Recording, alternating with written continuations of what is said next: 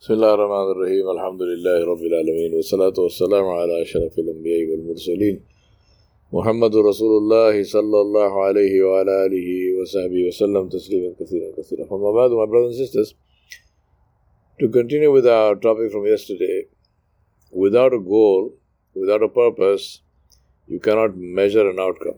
Because if you had no purpose, you don't expect an outcome. You don't expect an outcome, even the thought of measuring the outcome doesn't arise.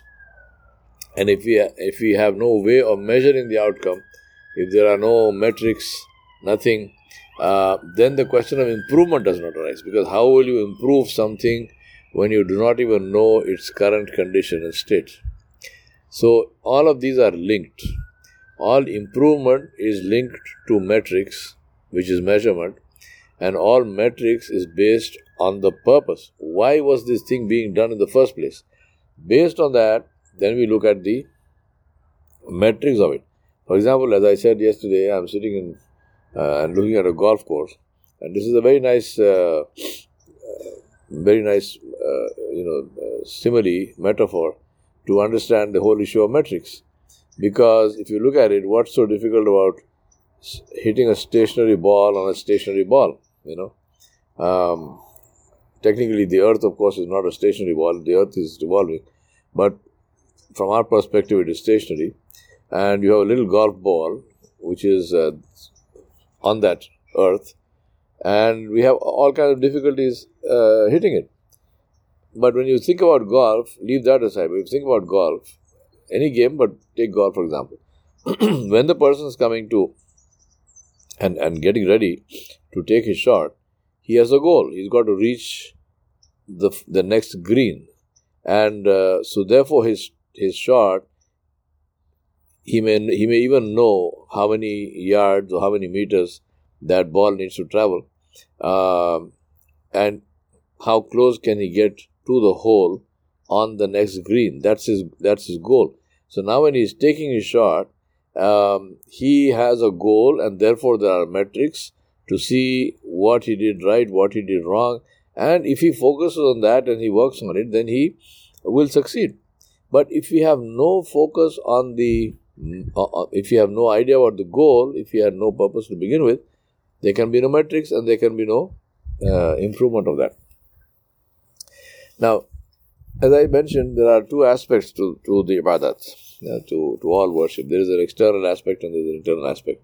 And the purpose of the ibadah is connected to the internal aspect. The external aspect are the tools of that. How do you get to that? By certain external things and also by certain internal things. Take Salah, for example.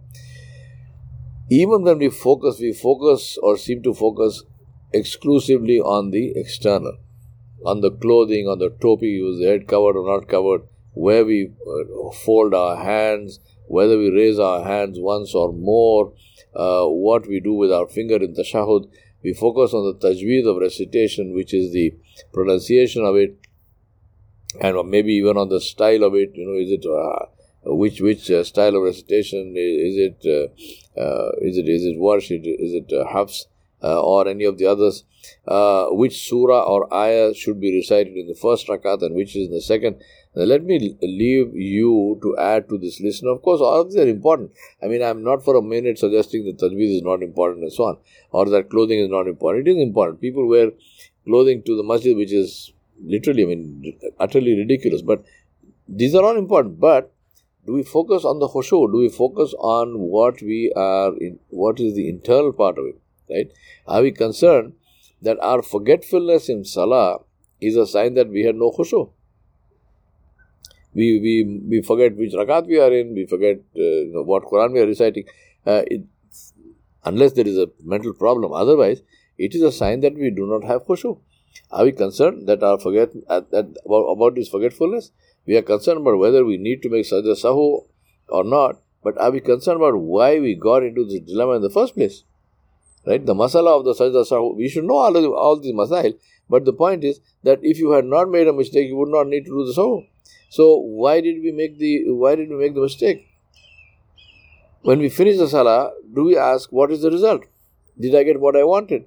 For a lot of people, you will see as soon as they finish the salah, they pull the phone out of their pocket. So sometimes I ask them, in a partly humorous way, I said, did you get a text to say that your salah is accepted? Huh?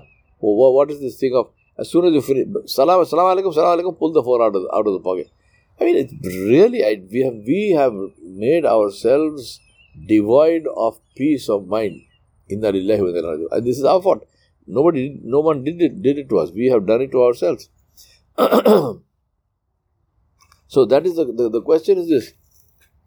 So did I get what I wanted? And the reality is that I wanted nothing, I got nothing, and so that is as it should be. One job done, one box ticked, now get on with life. Right? Think about this. This is so, and the reason I'm saying, and I keep saying this is tragic, is because who is this happening to? This is happening to people who are obedient to Allah subhanahu wa ta'ala. Right? We're not talking about people who are disobedient, who don't pray at all. If you don't pray deliberately, if you leave salah, this is kufr. So we are not talking about that. We are talking about people who are praying.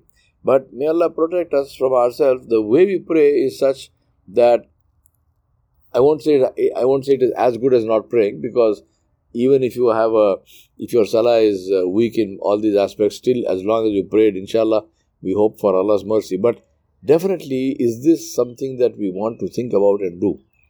Just ask yourself this question. How much time do we spend in salah on a daily basis? Even if I'd say 10 minutes per day, that is 50 minutes, 50 minutes per 10 minutes per salah, that is 50 minutes per day. For the sake of calculation and so on, let us take 60 minutes, which is 1 hour a day you are spending in salah. That is 365 hours, right? Just ask yourself this question, 365 hours a year. And if we have been praying for the last 50 years, do the multiplication. That is the number of hours, several thousand hours we spent in salah, and we can't even get it right. And we still don't have khushu. And if I say I spent so many thousand hours doing this thing, how good is it now in terms of quality? Really, my brothers and sisters, we have to get our act together. It is very, very important for us to get our act together, because if we continue like this, I don't know, where does it leave us? So contrast this, like I said the other day, contrast this with everything else that we do. Take employment, business, sports, gym, diets, education. Everything has a goal. For everything we have metrics. We measure achievement. We course correct if we don't get the results we expect to get. We seek mentors and coaches if we find that we are unable to get results on our own. We have role models we look up to and we try to emulate. Ask if we do any of this with our ibadat. Even though as Muslims we know that that we were not created for the gym or the basketball court, but we were created to worship Allah subhanahu wa ta'ala. We don't look for results because we have no goal. We don't seek to improve because we have no metrics. We are satisfied with simply carrying out the physical actions because we don't have any expectations from salah. When we work out regularly, we expect to look different after some time. Likewise for diets, when we practice basketball regularly or golf regularly, we expect to shoot hoops or do holes in one in our sleep. When we pray regularly, what result do we expect? When we fast in Ramadan, what result do we expect? When we pay zakat, what result do we expect? When we make Umrah or Hajj, what do we expect to gain? I'm not talking about the reward in the Akhirah that inshallah we will get. I'm talking about the results that we can see and measure right here. I ask Allah subhanahu wa ta'ala to help us, to enable us, to help us to understand the maqsad, the purpose of our ibadat, and to do them in a way where this purpose is fulfilled. وصلى الله على نبي الكريم وعلى آله وصحبه أجمعين برحمتك يا أرحم الراحمين.